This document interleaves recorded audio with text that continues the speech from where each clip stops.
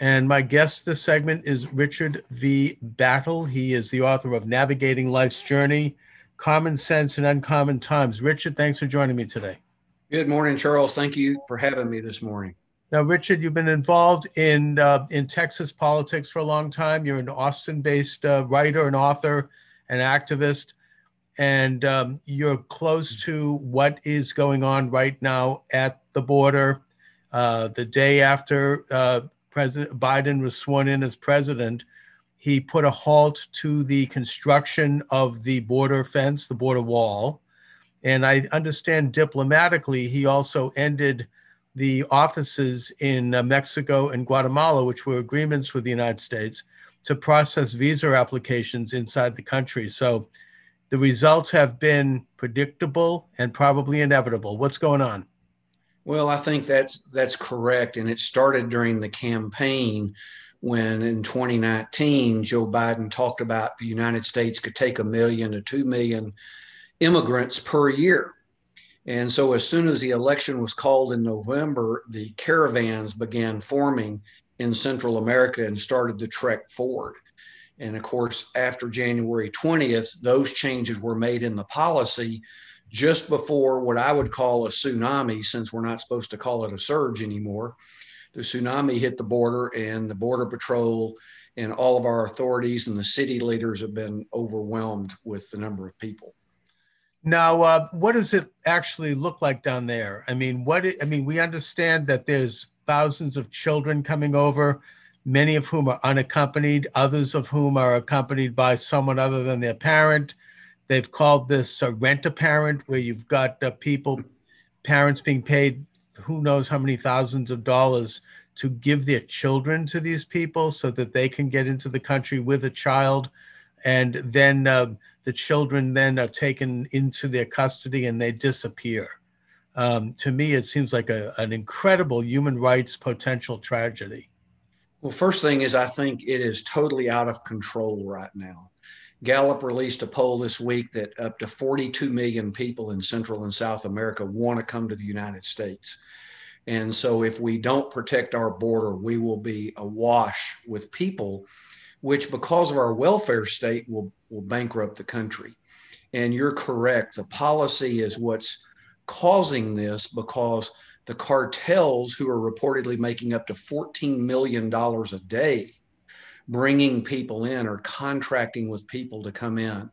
I saw pictures this morning for the first time that they are so organized and they're bringing in such large groups that they're giving people that they're bringing in wristbands like you'd go to a concert, so they can identify who's with their group versus who's with another group. So it's almost like a tourism type event right now.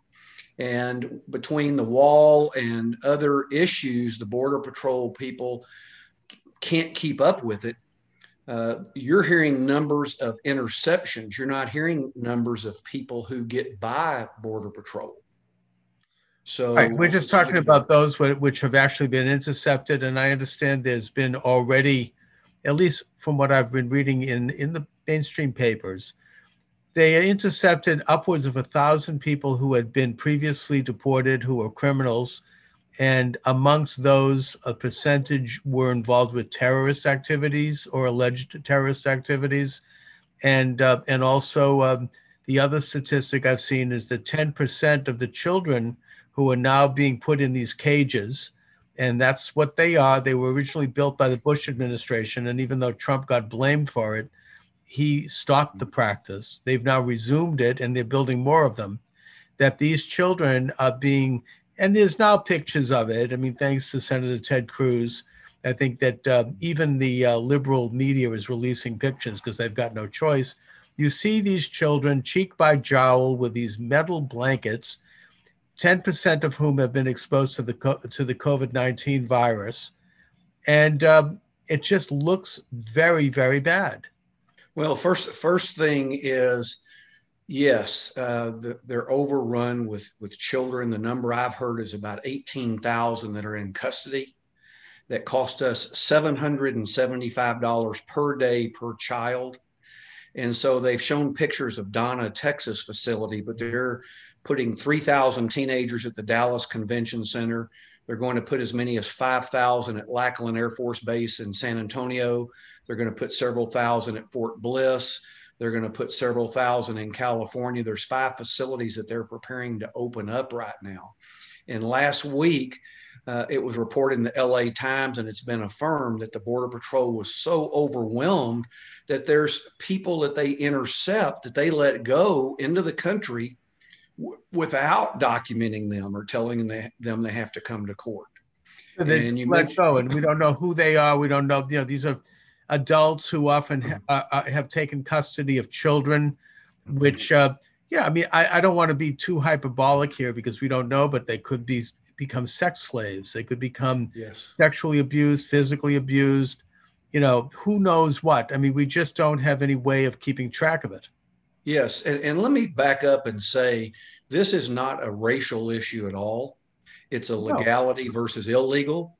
I was married to a lady for 20 years from Laredo, Texas. I've spent a lot of time on the border, been into the Mexican side of several border towns. The Hispanic people are wonderful, God-fearing, hardworking, honest, family-oriented people.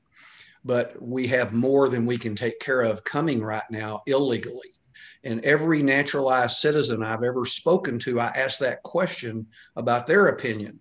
And they agree that people should come legally, not illegally. And that's what the issue is. And certain politicians try to confuse that by mixing legal and illegal immigrants together. And even this morning, as of today, I've been monitoring it, New York Times and CNN, neither one of them has one word about immigration on their homepage. Right. Well, it's being suppressed because it's Biden. And if it was Trump, we would be hearing about, babies being ripped from their mothers. And I remember all that hysterical rhetoric at that time. And of course, there's nothing to do with race. I mean, they're not checking people's race as they come in. First of all, most of these people are white. So, I mean, if it's race, then it must be anti-white because, but now you say that there are these cartels that are basically trafficking people in, they call them coyotes. They bring them over the border. Are these people themselves coming in, and are they criminals, and are they involved in, because I know that one of the major accomplishments of the Trump years was defusing and deporting criminal gangs. Are they coming back now? Or should we start to see them showing up again in major American cities? Well, that's what I believe we'll see, because if we don't defend our border, then those people will send forward agents across the border into the U.S. side to transact their business and to interact with other people who are pro-illegal immigrant to help people get across and stay in the country because of the objectives of this whole movement. So then we're going to see probably, and again, we're only estimating here, but given the fact that they're not keeping track, we're going to see a return to and an uptick in all sorts of social ills like drug availability and trade, sex trafficking, child abuse, who knows what else, pouring into the country and entering into the major cities. And it's probably happening right now as we speak. Yes, and one thing I'm grateful for, and I've not heard it discussed on the major press, but I recognize it because of how many people around the country that I have the opportunity to speak with, that thanks to President Obama, this is not a border state issue anymore. It's a national issue.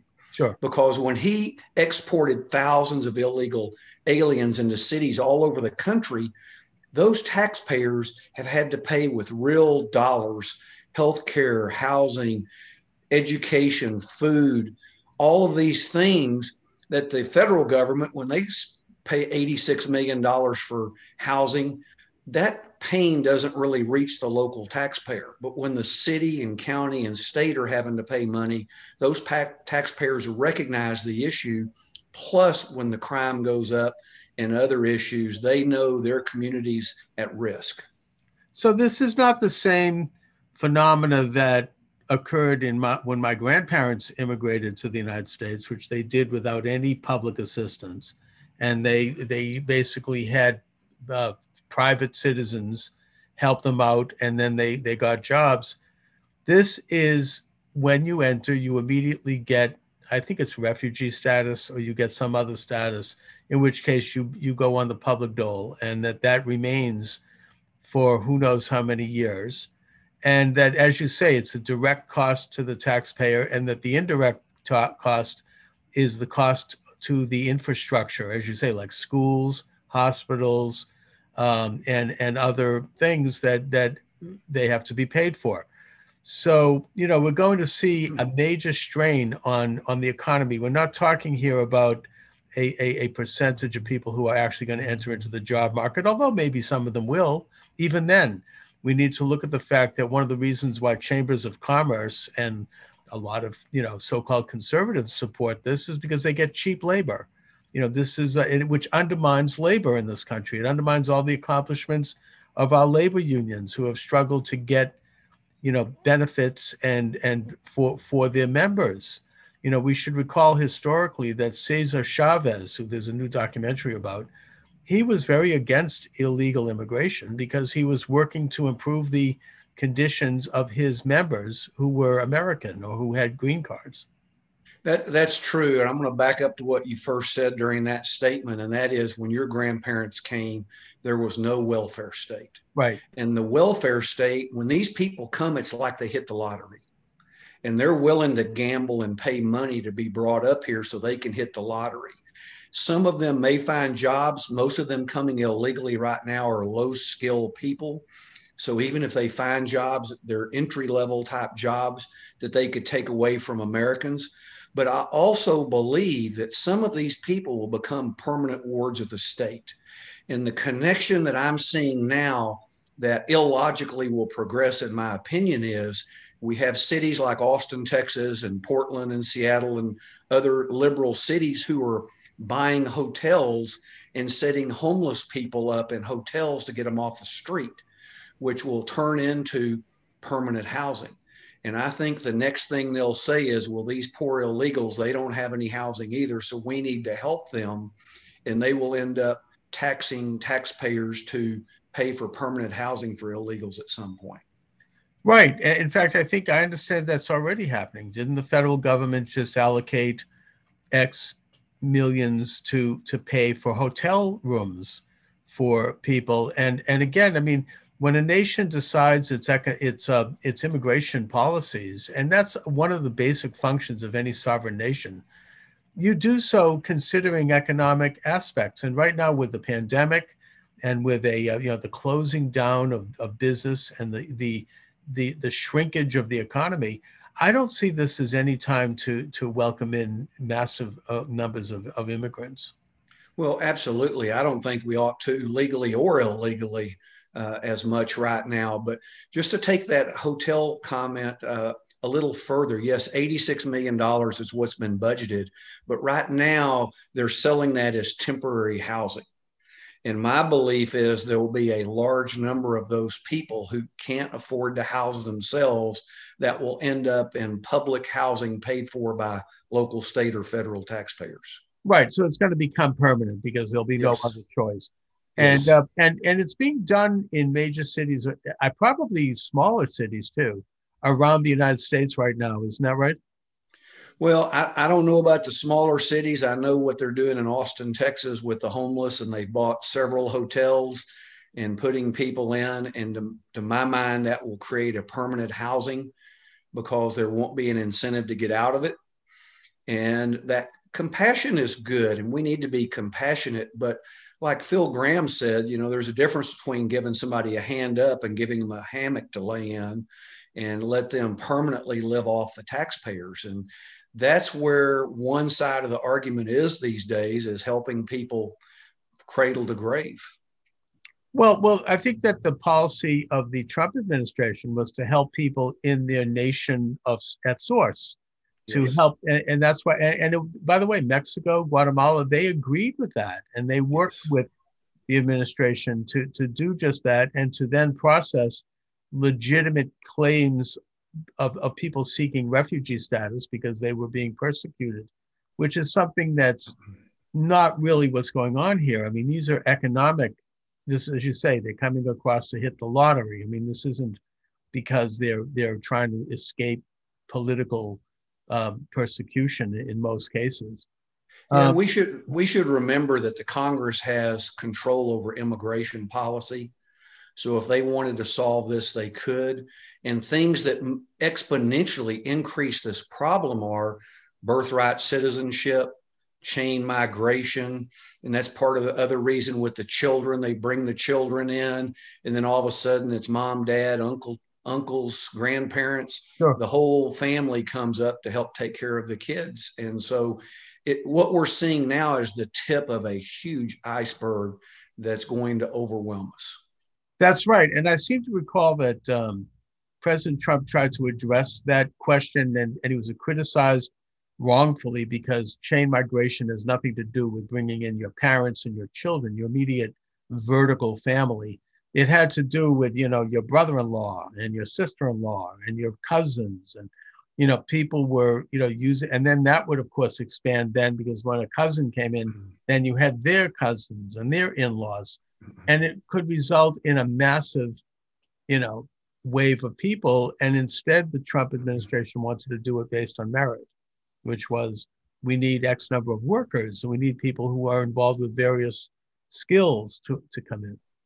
Yes, absolutely. And again, if we didn't have the welfare state, we wouldn't have as many coming. You mentioned COVID earlier. Mm-hmm. The COVID numbers you hear generally are tested locally. And the federal government has not been doing COVID tests until possibly recently, but Brownsville, Texas had as many as 300 positives. But then when they're letting these people go without even documenting in the field, there's no COVID test there. And so there's no telling what the number is. They say 10%. That to me would be the floor, not the ceiling. And we hear about super spreader events like the inauguration or the Super Bowl or things like that. If there was ever anything that could be a super spreader event, it's this, not only for COVID, but these people are bringing back diseases that we eradicated in the U.S. decades ago. And That's there's no right. telling what that is.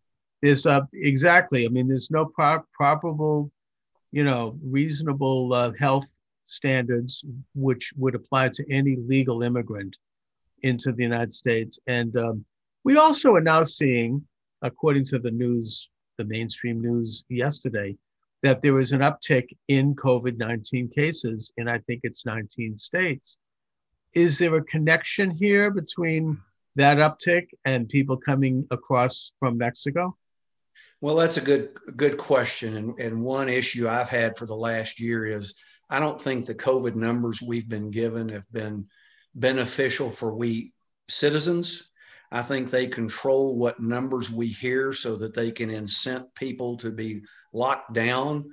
And the government has a one-size-fits-all solution for everything, whereas my personal belief is if you have it open, well, if a business has COVID exposures, you shut the business down and quarantine them. You don't make every business of that type shut down.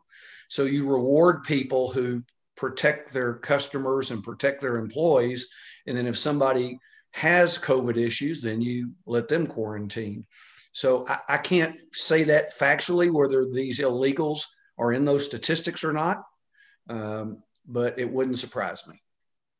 Well, what we do know is that there's been an uptick and that this apparently is happening regardless of how they keep track of these things. And I think there's been some revision recently on the part of the CDC to actually, revise downward.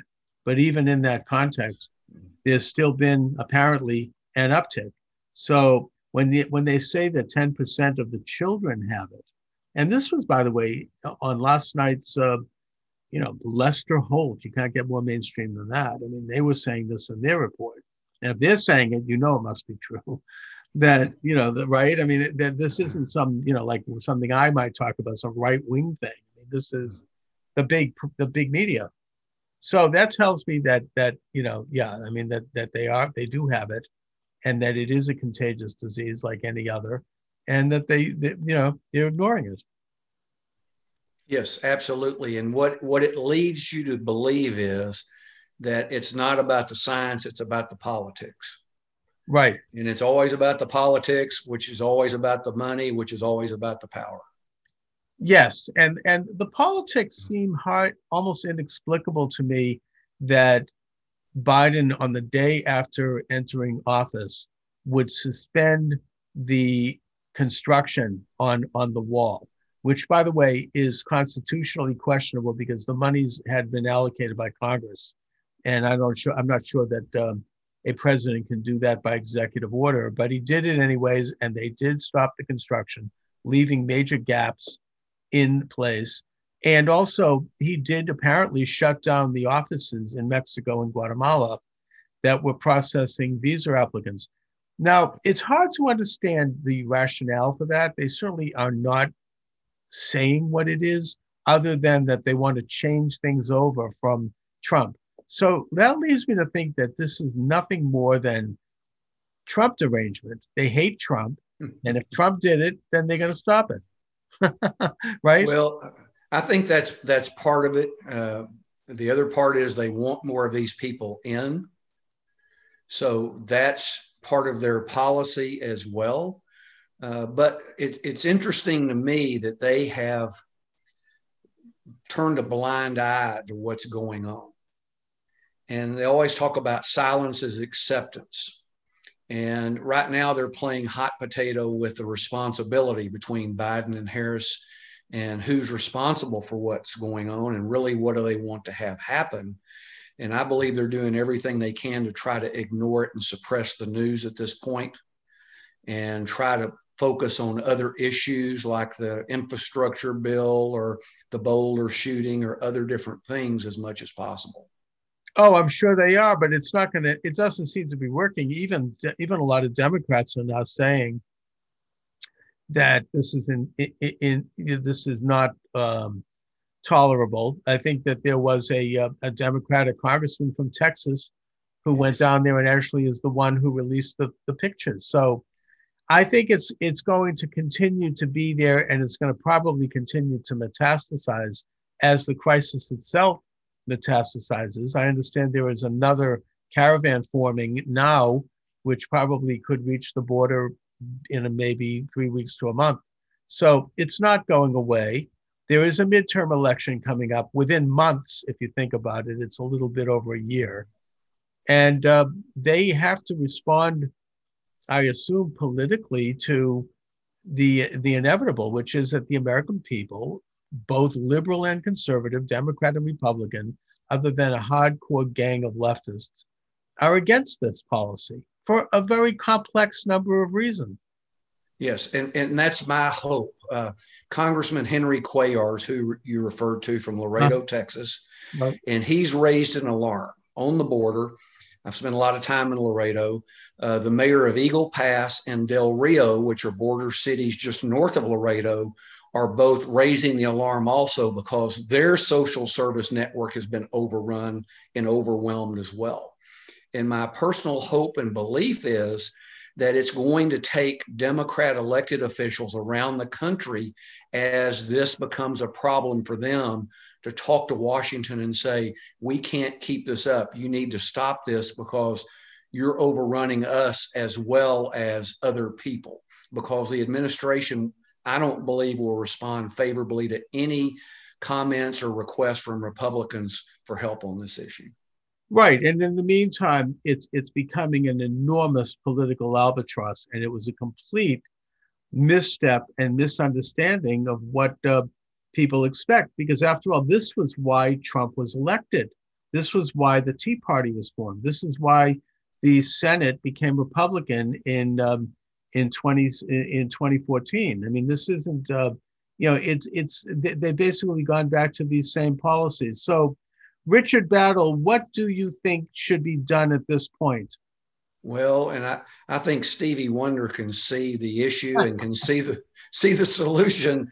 But in my mind, I think we had things under control and had things managed well before January 20th. I believe the wall needs to be continued. I believe the stay in Mexico policy was working. I believe deporting unaccompanied minors back to their parents And, and as we identified during that time, Trump wasn't ripping children apart from their parents. No, they were taking them apart from the adults to do DNA testing to see if they really were their parents or not, which a lot of times they weren't. And so they were protecting the children at great cost. And so those types of things, saying no, the border is closed. If you come in now and we intercept you, you will immediately be deported, period. If you come in, you will get no social services, period. So I think we need, if we really want to stop this, we have to take a hardcore approach, which compassionate people will say, you don't have any feelings. Well, yes, we do, but we have feelings for the American citizens. And they're the ones that are going to suffer and pay for this over the long term, not only the short term. Right. And we also have feelings for the unaccompanied children. I mean, this isn't good news for them, because we don't know what's exactly happening to them in this country. And I would almost assume it's not very pretty. Now, but Richard, what you're suggesting, of course, would be for the Biden administration to swallow a very bitter pill and go back to Trump policies.